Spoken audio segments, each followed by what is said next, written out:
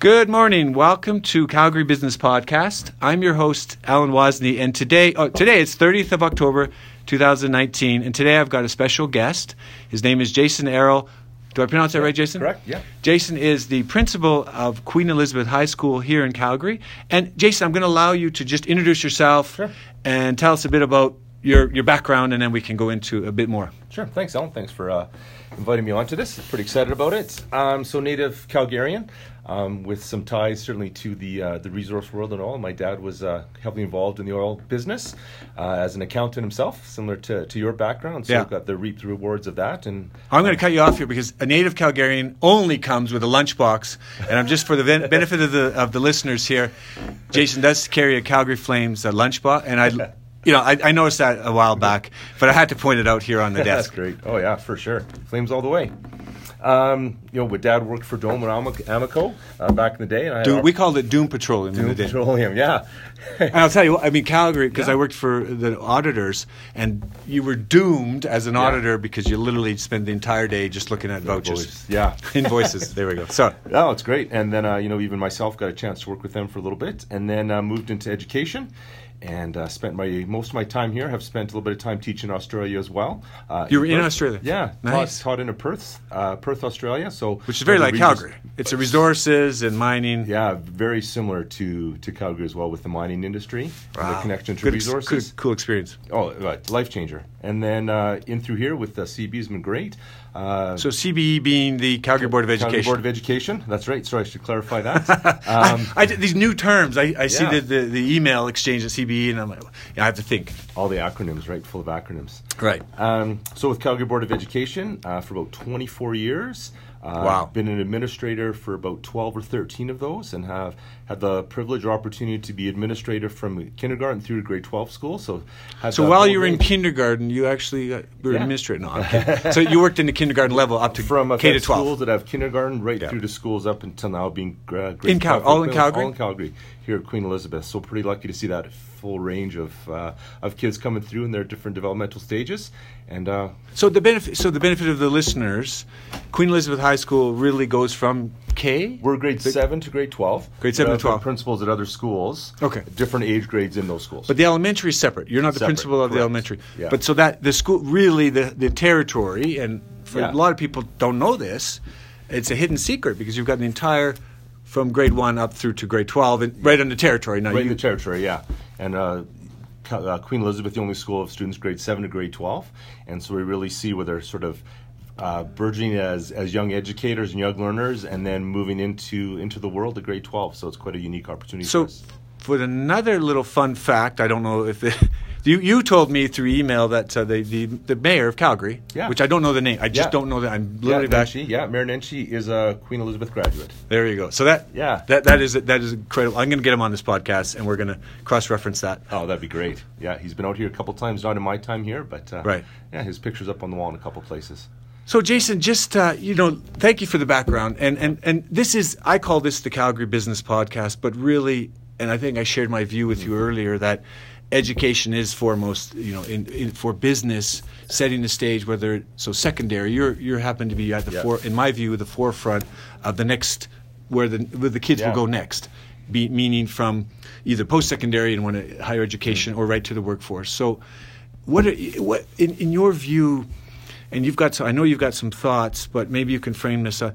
What are the key changes that have happened in the education sector vis-a-vis the business world over the last few years? Yeah, I think there's been some dramatic changes in education, and actually in response to industry. So about 5 years ago, the Minister of Education and the government came out with some feedback from industry saying they needed different type of workforce coming out. Wow. So you felt this at the school level? At the school level. All right, sorry, high school level. At the high school level, where the industry was coming back to the leaders of our province and saying, we need different employees. We're having to come in and retrain people. We want students, the new workforce coming in, who is able to apply and react to the industry, especially here in Alberta, where things are moving so quickly. Right. At the forefront so much of industry, whether that's the burgeoning tech industry here or our great resources and an oil base, which is also driving technology. And what the world needs now is students and young adults who aren't just repeating information. So if we think back to when you and I went to school, it was rote memorization. Yeah. Repeat the formula, do that enough, get enough formulas, and then you can be your engineer. And it was very simple. Right. Type well, world. It's interesting. So this whole part of the feedback and the dialogue, I go back to the times when I was the junior achievement. Yeah. And that seemed to me a great way to teach some business skills. But that only included a handful of kids from the school. Yeah. I remember going to, it was a school, I was part of the junior achievement as a volunteer. And I spoke at the school, but it didn't seem to go deep enough. Right. You'd only get a few students who had joined. And now we're looking at changing our whole education system. So Alberta has been very responsive to this, and Alberta education. So the Alberta curriculum that we're mandated to teach is actually picked up in other places in the world. So you mentioned you were previously living in Qatar. Yes. And a lot of those countries actually use the private schools out there, use the Alberta curriculum. So it is. And not surprised. There's the Calgary, there was the nursing school is there. And there are a lot of Calgarians in the universities there as well, teaching. Teaching. Yeah. So the Minister of Education came up with the ministerial order, which started to change teaching, and it was creating that entrepreneurial spirit where we're looking in our work.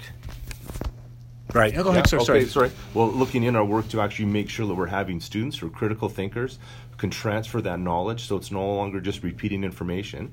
As teachers, we're no longer just the holders of knowledge that we disperse little bits each year for 12 years.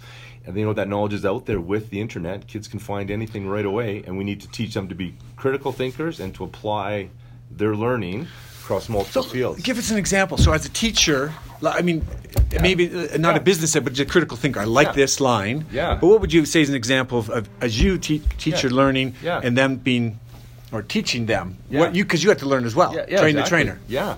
So if we look at, say, a science class, where in the past we would just hear the facts on science. Right. Now a class might take four articles, read those articles out of a current science magazine or offline, and reflect on that. Where can you apply this to our world? What are the gaps in this article? What do you think is true? So getting them to think, just because it's on the internet doesn't make it true. Right. Transferring that knowledge and actually looking to combine curriculum. So instead of a silo where it's just math or just science, looking at projects that combine, and even looking at English and math. So that's this. When I met with Dr. Bob Schultz, and I'm just he's up at the university. I don't know if you know Bob. Yeah. And he was business school. We talked about business cases, and this comes to right what you were just saying, make it real world. And he said, so in the future of cases, right today, there's two examples. One was today what they're doing. They're saying here's Apple, here's Microsoft, and here's some issues, and their earnings call is next week. I need you students to come up with what you think how the earnings call going to go. And so then they had a role play, and then later they listened to the earnings call. Yeah.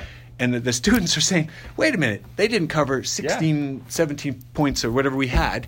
So there's a difference, there's a reality. And the second part was, he said, where we want to go with our cases, there's 30,000 immigrants at the border. Yeah. What are you going to do? Yeah. And so people say, well, it's a social issue. No, it's a business issue later in terms of getting work employed and getting them. So really interesting.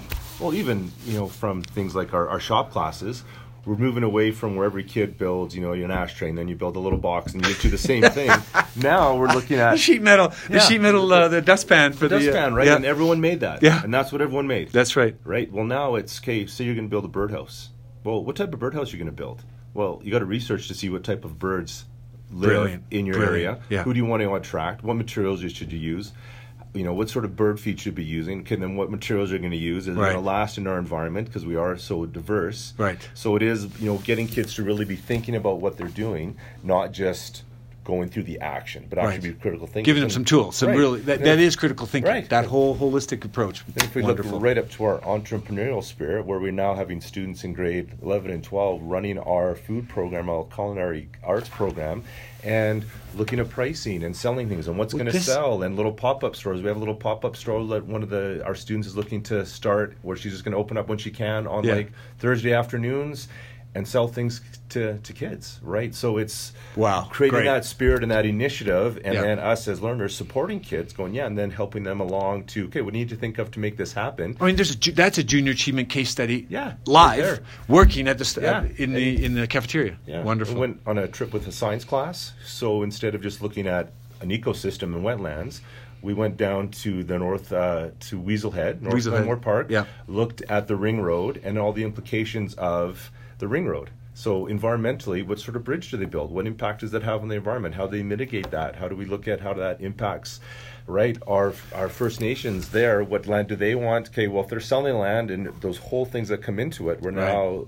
You're talking about at the student level and having that debate, as opposed to going back to when I was in high school, there was a debate club, and there was not elite, but it was just something that the geeks did, or something that nobody else did. Kind of like computers and tech. Now we have everyone doing it, immersed. And getting kids to justify their reasoning and their thought process. Wonderful. Wow. Yeah. So, you've got a roadmap, and for the benefit of our listeners, Jason's mapped out. This is a typical teacher. He's got to have arrows and going off to but no, literally, it's a bit of the Calgary Board of Education in the middle with some key pointers. Have you touched on all that? Do you want to? Is there anything else you want to expand on? So since you approached me, I took, as I mentioned, listened to several of your podcasts. Thank you for that. Really got me thinking, and I was looking at what is public education, and I'm key with that, public education, how does that reside within the Calgary business world? Right. So to me, there's sort of three areas. We're the creators, so we're having new workforce, new owners, new business people, like we sort of talked about. So we're looking at generating those critical thinkers, right? Making students coming into the business workforce, whether they're workers, startups, that whole area. As a consumer, because as the public education, we're taking that tax money. We're very tied to our resources. That's right. And with the current political world that we're living in, that is having an impact on how we run our business, because we're taking tax dollars. We're so connected to oil. Becomes a bit of a challenge for us. So if we're looking to create the best students we can, the most well-educated critical thinkers, that takes time and resources, and now those resources are being cut.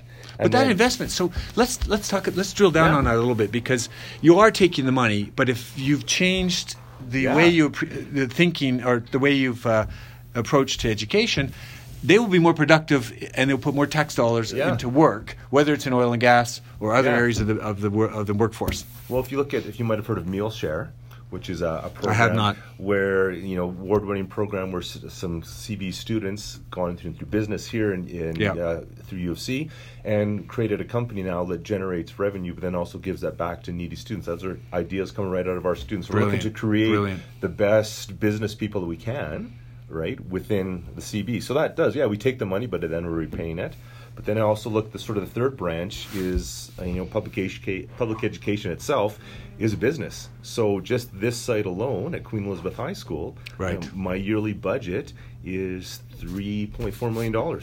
And at the end of 10 months, I'm held accountable to get that as close to zero as I can. So there is no saving, there is no slush fund. It is taking all that money out. A lot of it goes to our salaries, so then generates the business and the cycle continues, but then also turning that into the best experiences. And if you look at CBE, the Calgary Board of Education, we're at 7,000 teachers.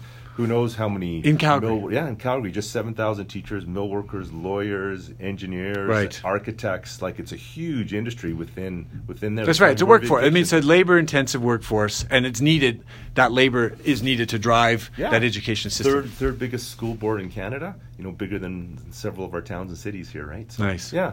So I think, that public education is certainly integral to business within Calgary. And I think that, it's nice to hear that there was a dialogue and that exchange happened between educators, I guess at the ministerial level, but to push down and to listen to the industry saying, hey, we need this. Yeah. It's very consistent to what I'm hearing from the professors at SAIT, some dialogue with the University of Calgary, and also with the professor David Allwright over at Calgary Bow Valley College. And we dialogue with them, and we have something called dual credit programs where students spend half their day here with us in the school, and they spend half the day at the university, taking university courses and getting credit for that at the same time they're doing here, where now education is becoming a commodity, so education across the world is a commodity now. And people are looking, U of C is looking to hook into the best and brightest students early. So if they have like a draft, looking at the draft, and right, because they want to have that reputation of being the best. So they're looking to hook students in, and we're looking to challenge students to go, whether that's at SAIT, at Bow Valley College, at U of C. Like, we're certainly looking for these opportunities, and then as even our critical thinkers here getting them into industry, we have something called the Work Experience Program, where students can be earning credits, high school credits, while also working. So those working could be internships at SMART. We have students who work with SMART Technologies, work experience. Others in small little startups. Now, is SMART Technology, I'm wondering if, back in my day and 30 years ago at the U of C, there was one of the professors, she started SMART Technology. Wow. Is it the same company? I just wonder. It is the same company, SMART Technology. I'm not sure of the connections there, but it's, that's... I'm going to trigger that. I'm going to put that aside, but it just literally triggered something from one of the professors. I believe it was the company she was working for had started, but I'll go back on that one. Yeah. So just these opportunities for kids to enter into the workforce at different levels that works for them into business, and then it generates and spins off from there. So, Jason... to get, I guess, to ground this back and say that going forward, as now you've laid the framework for what I believe looks like a solid footing for kids coming out, giving them some skills. Yeah. Other than just playing, and I can go into the playing esports, which is huge, but really important here is what do you see the next 2 to 3 years impacting, or what are the key, what's going to impact this process going forward over the next couple of years? So realistically, first one is going to be the business itself in Calgary and Alberta, right? So depending where our tax base and resource goes, so that's more of a national problem than a local one, I would say. Certainly the influence is there. So obviously revenue, if we take that part out of it, technology is a huge one. So we're in quite a challenge in schools with technology, where we have these young creative minds that can take some of the technology and just run with it and create amazing things using technology. But also there's a huge distractor of social media and gaming. So we're in between those two, where we want to capitalize on technology, but also know there's a huge social draw for students into the other realm. So I think our biggest challenge right now is capitalize on technology and engaging students to be critical thinkers and do the hard work. So let's talk about gaming, because a trend I've been seeing, and I mentioned you earlier about the different levels of investment in tech, and a real trend I'm seeing is these taking the real estate, say an old building that hasn't sold bricks and mortar of, and I'm giving you this idea because I think there's something here for your innovation, and they're literally they're creating a platform for kids to come and play. And tournaments, and then on top of that, they bring in the evaluators, the mental, to see how their physical fitness, are they mentally fit to play 5-6 hours worth of gaming. But their money's being raised, and I'm just thinking out loud here. But there's a real opportunity if you take the two instead of ignoring that the gaming's there, and instead of ignoring the iPads. And kids, my daughter sends messages from school. Yeah. I say, well, aren't you in school? But it seems that there's a real acceptance of the technology in the school. And how can you see that as an opportunity to bring the two together? I think there's a real opportunity. I think originally when tech first was coming in, and smart technology and phones, specifically for students, it was first a ban. It was no. Yes. Right? I've had the privilege of opening up several schools, so cutting edge stuff. Open a new school, we really push the technology, push of doing things differently. Yeah. And we were embracing phones and really trying to get students to use their phones. So, here's a challenge, right? Who can connect with someone in industry the soonest, right? And kids are connecting through mom and dad, and so now we're bringing using technology, where we're using FaceTime and bringing scientists right into the classrooms. There's huge opportunities for students to connect with people right away with phones and using that. So I think that part is there. Then we've come almost where we tried to engage them, which was a challenge at times, and especially when students, a lot of their technology is beyond the adults they're dealing with. Yeah, see, there's a tech, having the tech, understanding tech savvy, and then there's the actual tech coders and developers, because getting girls into STEM, the science, technology, engineering, and math, and they love the phone, but what gets behind that tech behind it isn't necessarily a match. And I don't know if you're finding that in your school. It is. It's using the power that's in that phone and and their world, and then challenging that into some learning opportunities. And a lot of it too is creating lessons and being the flexibility to do things different than we have in the past. I could probably spend all day just talking about some of the ideas. Literally, I mean, I'm thinking of the gym. When it's not being used, it could be used. Or thinking of the classrooms, if you don't have a class, if there's not a class in there, and using that time, or when the kids are sitting in your, is it called nighttime? Or we have a flex block, it's called generally. And it's not night, it's in KNIGHTS for Queen Elizabeth Nights. So it's a flexibility block where students have that opportunity to focus on the most important part of their learning for the day. So for a lot of kids now in the world that have multiple jobs, students are coming from all over the city to this school, so getting together with partners to do some great work. So it's a block where they can do then. Wonderful. Some go get extra tutoring, and some kids need a mental health break, and they're in our weight room getting a bit of a break there so they can focus for the next 80 minutes on math class because they got to move for 45 minutes. And that's another trend. You talk about mental health. There's a company here in Calgary called Headversity, and they're really going into the workworkforce and talking about it. And I know when I was talking with Terry Rock from Platform Calgary, he said one of the key pillars of the startups is exactly the mental health, making sure that that the stresses of raising funds, hiring staff, that they're taking care of that. So it seems to be a real trend. Another trend that I'm seeing in sort of but on the fundraising trend, but also just in everything. Now you've mentioned it. Is a huge learning, a bit of a challenge around learning for some students for sure. Yeah. So that's important. So it's nice to see. So that seems to be a thread that's growing, a trend, or maybe it's not growing. It's just it's there. It's another thread to pull on. Yeah. Well, Jason, thank you so much. This has been a great to have your insights on the Calgary Board of Education, the changes, and we can take some of this offline. And really, thanks for your time today. My pleasure, John. Thank you very much.